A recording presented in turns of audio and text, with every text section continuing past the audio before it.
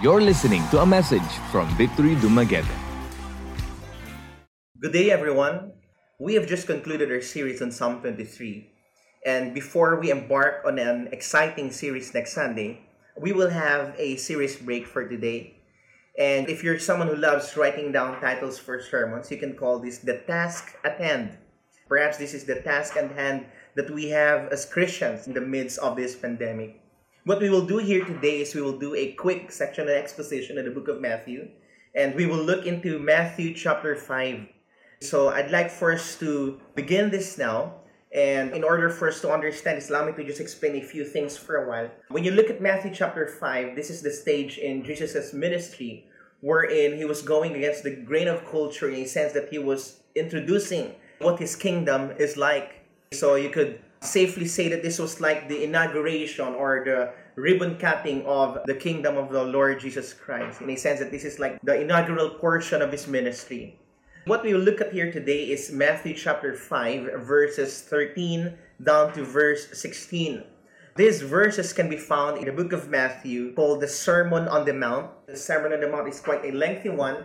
And in order for us to understand this, we have to first think that there is one key word here that plays a crucial role in the entirety of this text. And that is the word kingdom. As we start talking about this, like what I said, this is like the inaugural portion of his ministry. Any kingdom is described by these three things: pattern, power, and product. Let me repeat that. Any kingdom is described by these three things: pattern, power, and product. Let me just quickly look into that for a while. When you talk about pattern, you talk about the system in the kingdom, the way things are done in the kingdom, the principles that guide the kingdom. Every time you start talking about the power of the kingdom, you start talking about its influence, how sovereign the kingdom is. Of course, the product of the kingdom is the overall status, the exercise of that power, and the exercise of that pattern found in the kingdom. Now, Matthew chapter 5, that is what we have here today. Matthew chapter 9, sandwiched in these chapters, are actually the summary of the kingdom. And there are two major sections here. Chapters 5 and 7 are a collection of the sayings or the teachings of the Lord Jesus Christ called the Sermon on the Mount. If you move forward to Matthew chapter 8 and 9, this is a collection of the stories mainly about his healing ministry. So in a sense, you kind of get the picture that chapters 5 and 7 talks about the pattern, the principles in the kingdom, and chapters 8 and 9 is actually the demonstration of its power. We would see the product of all of these things. Now, let's go to Matthew chapter 5, verse 13 to 16. We're reading from the ESV. It says here, "You are the salt of the earth, but if salt has lost its taste, how shall its saltiness be restored? It is no longer good for anything except to be thrown out and trampled under people's feet. You are the light of the world. A city on a hill cannot be hidden, nor do people light a lamp and put it under a basket, but on a stand, and it gives light to all in the house. In the same way," Jesus said, "let your light shine before others, so that they may see your good works and give glory to your Father who is in heaven." Now, what do we have here? I'd like first to know that prior to this section, of course, is what we call the Beatitudes, the different sayings of the Lord Jesus Christ. You can actually look into that later, the Beatitudes. And coming from the Beatitudes, Jesus starts shifting. He starts shifting by likening his disciples, his audience, to what? To salt and light. He starts likening his disciples to salt and light. Now, before we proceed, there is something that we need to accomplish first. I want to explain first that Jesus' concept of salt and light, in order for us to break the familiarity that we have with these two things. Because I feel like every time we start preaching about something like this, the truth of the matter is, there's no other facet to this. Every time a preacher says, we're going to be talking about us being salt and light, there's no other facet to this. And we know where this kinds of preaching is leading, that we will be called by the preacher to exercise being salt and light to the world around us. Let's think of it this way. Think about a coach for a while. I think coaching is a tough job in a sense that it's difficult to do all the technicalities, and at the same time, you're also like a motivational speaker. It's especially more difficult if you will coach an underdog team. In this sense, Jesus is coaching, at least in this section, perhaps the poorest of the poor. Coaching is not just all technicalities, it involves motivation. That's why during dugout, if you've seen this in movies or if you're an athlete, that during sessions in the dugout, the coach would start to rally the team. He would say something like, today we will win a battle and stuff like that. We will slay the giants and all of these things. The coach will have to give a motivation to inspire his team to win the battle at hand. Now, psychologically speaking, that is quite helpful. It is important because it would boost the morale of the team. Now imagine Jesus for a while. I'm not saying that you have to imagine him as a coach, but imagine Jesus and try to liken him to a coach. Imagine him talking about the kingdom, his very own kingdom, and he gives his disciples a fierce look. But instead of saying something of like grandeur, he starts telling them, you are the salt and light of the world. Knowing full well that they are fishermen, he could have said something that would motivate them. As we start talking about the kingdom, I'd like for you to know that you are like the barracudas or the shark in the sea and stuff like that.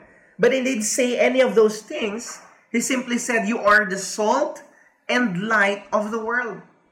Now, there is a reason as to why Jesus said all of these things. Basically, that is what this sermon is all about. That we are called to be salt and light to the world around us. So here's the first question. The question is, why would Jesus use the salt and light analogy? Is that inspiring enough? Is that encouraging enough? Why would he use the salt and light analogy? Let me explain it this way. Let's say you're walking home one day and suddenly on your way home you saw a thick crowd of people gathered in a certain home. You saw this yellow tape that says, police line, do not cross. And you start asking the people what happened and stuff like that. And of course, if people cannot answer you, and when people tell you that they have no clue as to what's happening, what do? You start judging the situation based on the things that are being brought in. If a stretcher is brought in, you could assume that, perhaps someone must have injured himself or herself. If a cadaver bag was brought in, you could say something like, perhaps a murder took place. If someone brings in a saw, you could probably say that someone must have been trapped or something. One thing is clear, there is a predicament. You just know that there is a problem and there is a predicament. Now, I'm sharing that because I'd like for us to know that it is the same way with our world right now. We live in a world that is encountering or have encountered, is encountering, will encounter a predicament. People would say they want to cancel 2020. There is an accepted universal sentiment over every single thing that's happening over the past few months of this year. I'd like for us to know that as we begin talking about our role, the task that we have as salt and light, this is not restricted to the events that's happening around us, but this is universal in its application. This is timeless in its application, in all generation, at all times. Now first, I'd like for us to know that suffering is a universal reality. If there's one thing that connects us with other people, one of those things is suffering. It is a universal reality. Jesus didn't say that we are salt and light of the world thoughtlessly or mindlessly. There is a reason behind that. He was like saying, being salt and light are the tools that we need in order for us to minister to the people in this broken world. First, he says, we are the salt of the earth. You are the salt of the earth, but if the salt has lost its taste, how shall its saltiness be restored? It is no longer good for anything except to be thrown and trampled under people's feet. In verse 13, Jesus said, you are the salt of the earth. In verse 14, Jesus said, you are the light of the world. Take note, it says, you are. You are the salt, you are the light. It does not read, you will become, or you will have to act like you are a salt or you are a light. Jesus simply said, he was looking at his disciples, and he said, you are. Now that you have submitted yourselves in my kingdom, I'd like for you to know that you are the salt of the earth, you are the light of the world. Meaning to say, I'd like for us to know that if we would want to translate these words to every single one of us here today, it gives us a picture that this is nothing to do with our potential. This is who we are. Jesus simply said that we are the salt and we are the light of the world. This is not about our potential. This is about our being. This is not even about just our doing. In its simplest term, being salt and light is living out who you really are. It's basically talking about living out who we really are. If we are integrated, associated, if we walk closely with Christ, then we are the salt and light of the world. Having said that, let's talk about salt for a while in its general terms. When the metal sodium is combined with the nonmetal chlorine, it forms an ionic compound known as sodium chloride, or salt as we know it. Now, what is salt good for? We know that salt is good for several things. During their time, they don't have the fridge that we have in our homes. And because of that, salt is used by everyone during the time to preserve meat. What people would do is that they would salt the meat to prevent it from decaying. So salt acts or was used as a preservative. Salt was used as a preservative. Not just that. It is also used for flavor enhancement.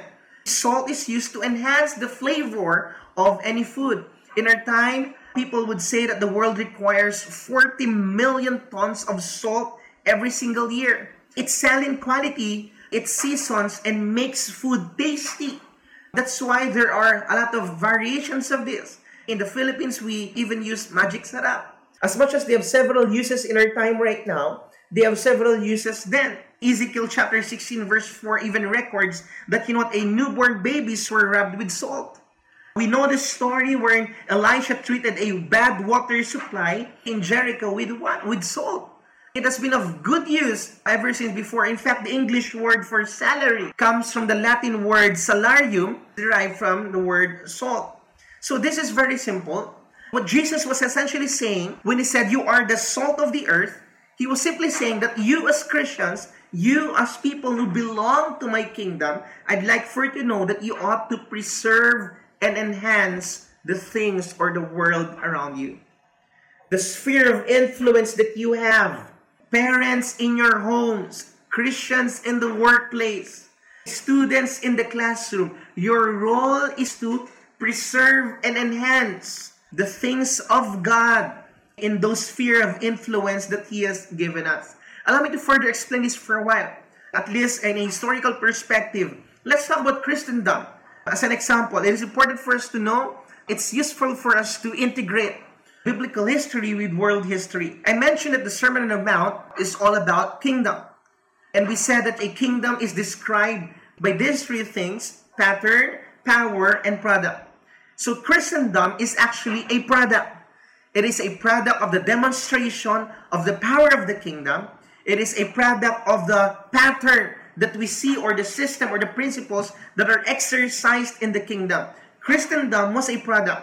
Let me explain it for a while. From the first century apostles up until the 18th century, when Christians took to heart Jesus is called to be salt and light to the world, Christendom was the product. Christendom can be explained in several ways. For example, one is the church gradually became a major player or a defining institution in the empires during that time. There was the presence of Christian theocracy, in a sense that government were founded upon and upholding Christian virtues and values and principles. Everything was held together and Christianity was at the forefront. And these things happened when Christians took to heart the call to become the salt and light to the communities around them, to the cities where God has placed them in. The church has become so powerful. In fact, if you start looking at that in a more tangible way, hospitals or the great universities in the world, all of these things were founded by Christian missionaries, by Christian people. If you start thinking about the founding of the Philippines, this was established not just expansion of the kingdom in mind, but also with the thought of establishing Christianity in this part of the world. Christianity has successfully permeated culture, arts, philosophy, science, and all of these things. All because the kingdom forcefully advanced during this time. when Christians took to heart the call to be a salt and light to the world. In places where there's exploitation of women or cannibalism is present, every time Christianity is ushered in, we know that these things would actually stop. And we could actually attribute this in the desire and the drive and the passion of Christians to be salt and light to the neighboring cities, neighboring countries around them. And of course, the 18th century, when the 18th century was ushered in, we actually know what happened. The age of enlightenment or the age of reason happened. And the enlightenment included a range of ideas centered on human reasoning as the primary source of authority and legitimacy over everything. Because of this deviation, we know what happened. Cultures in the world started spiraling down once again. As a Christian or even a non-Christian, about their view of the world right now, and both groups of people will tell you that the world is actually disintegrating. Meaning to say the world, to a certain extent, is falling apart. The world is decaying. There's a lot of predicament, problems, crisis, circumstances in the world that's happening right now. In verse 13, it says here, "But if salt has lost its taste, how shall its saltiness be restored? It is no longer good for anything except to be thrown out and trampled under people's feet." Here is the thing about salt. Salt has elements in it that if you remove it or take it away, it is no longer salt. And that is the thing that we have to understand. In the same way for us Christians, there are certain characteristics or characters that should be present in our life and should not be replaced. If you look at a Christian man, what are these properties? It is quite interesting because these properties can actually be found in the Beatitudes. In Matthew chapter 5, verse 3 to 10, it says here, "Blessed are the poor in spirit, those who mourn, those who are meek, those who hunger and thirst for righteousness, those who are merciful, those who are pure in heart, those who are peacemakers, those who are persecuted for righteousness' sake." Take note, these are all a state of being rather than doing.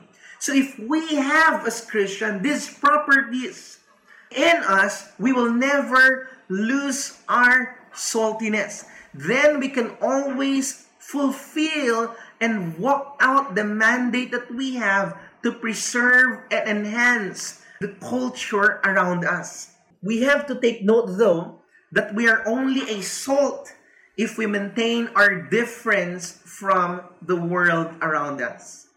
If we become so diluted in our character, if we become like the world, then we will not be able to reach the world. The second thing is, Jesus said, we are the light of the world. It says in verse 14, "You are the light of the world. A city on a hill cannot be hidden, nor do people light a lamp and put it under a basket, but on a stand, and it gives light to all in the house." Have you been in utter darkness? You know what it feels like. The kind of darkness wherein there's no flickering light whatsoever. It's a scary place to be in. The studies would say that if you stay for 48 hours in pitch black environment, it could actually cause insanity. Utter darkness can cause vertigo or disorientation. You would feel choked. Now here's the fact. The Bible is very explicit about this, that we have to understand that the state of our world right now is described by these two words. There's darkness and decay. There is darkness and decay. Come to think about that for a while, the world left to its original state will go into disintegration. Here will turn gray, flowers will wilt, borders of rock will turn to sand. Meaning to say, things left to themselves will disintegrate, will fall apart. And it is the same thing with the morality or the practice of the world where we live in right now. Things left to themselves will vastly disintegrate unless there is an intervention. And the intervention that God is looking into is His very own people. Let's look at this question for a while. What kind of light are we? Jesus likened us to a lamp. It is quite interesting because He did not say that we are like the sun or we are like the star in the sky. He likened us to this kind of light, which is a lamp. And here's the thing, a lamp cannot produce light. all it can do is it can hold light. Meaning to say, its light is always just a derived light. John chapter 8 verse 12, again Jesus spoke to them saying, I am the light of the world. Whoever follows me will not walk in darkness, but will have the light of life. Our light is a borrowed one. It is a reflected one. At the end of the day, we derive this light if we walk closely with God. See, the only way for us to be a light to the world around us is if we derive this same light from our communion with God. What are the implications of these things, of these two things when practiced in our culture and community? I'd like first to know that salt and light here should work hand in hand. You cannot choose to be salt and not to be a light. You cannot choose to be a light and not be a salt. Why? Because light will show you the decay that you ought to salt. That's why Jesus said, in the same way, let your light shine before others so that they may see your good works and give glory to your Father who is in heaven. The word good here is either agathos or kolos. Agathos simply means good in quality and kolos means beautiful. And that is the word that is used here. It is the word kolos. In verse 14 it says here, you are the light of the world. A city on a hill cannot be hidden. We have to understand that, a city is a corporate place. It is a place where it has different kinds of communities in it. Meaning to say, when Jesus was saying these things, he was saying that this is not just referring to one Christian household. This is not just talking about the victory group leader or the pastor. This is talking about every single one of us. That we have been called as a community, as church communities, to be salt and light to the world around us. A grain of salt will not season anything, and many lamps are better than one lamp. In short, we have to do this salting and lighting together as a church community. The church should always be missional. God has called you and me individually and corporately to be a salt and light to the communities around us. Now, having said all of those things, I want to look into some practical applications that we could have as we start exercising being a salt and light to the communities around us. Ed Stetzer has given us some practical questions that we could look into as a guide for us to exercise our saltiness and being a light in this current situation that we're in. First question that he starts asking us is this: what are the things that you can celebrate, promote, and emulate in this season? During this time of crisis, what are the things that are worth celebrating? What are the things that are worth emulating? What are the things that are worth promoting? With all the ridiculous and accusatory stuff all over social media, floating around social media, what are the things that we could actually celebrate? What are the things that we could share? Big ones and small ones. Secondly, what is missing that we can contribute? I know that we might be thinking about providing masks and PPEs and all of these things. These things are really good. Okay, that is us being a salt and light to the world around us. That could be something like alcohol or face mask or what. But at the bottom of it, I'd like first to know that there is something that the world desperately needs that we have with us. And that is hope. Third one is, what evil can we stop or confront? Of course, the obvious thing is, the evil one here is the coronavirus itself. But there are more things that came out because of this crisis. Perhaps on a more immediate level, yes, we will pray for the coronavirus to stop. But on a more immediate level, we can stop what? We could stop anger and cynicism. That is one thing that we can do. We can stop from forwarding unhelpful messages or accusation on social media and stuff like that. Or perhaps we can stop pornography from infiltrating into our homes because people are becoming so idle in these times. Perhaps the evil that we should stop is domestic abuse in our own homes. And the final question is, What is broken that we can restore? Among the brokenness exposed in our culture by this crisis is loneliness and self-isolation. And imagine what a call would do. Imagine what a message would do to people who are experiencing all of these things. People are broken because they have lost their jobs. People are broken because they're feeling so fearful and anxious. And at the end of the day, God looks at us as to what we're going to do. And people look to us and will wait for us as to what we are going to do. And perhaps the last question is, how often are we unleashing the power of prayer in this season? If we take to heart the call to be salt and light to the communities around us, the ultimate result is found in verse 16. It says here, in the same way, let your light shine before others, so that they may see your good works and give glory to your Father who is in heaven. You just heard a message from Victory Dumaguete. For more messages like these, or to access other resources, please visit victorydumaguete.org or like our page on Facebook.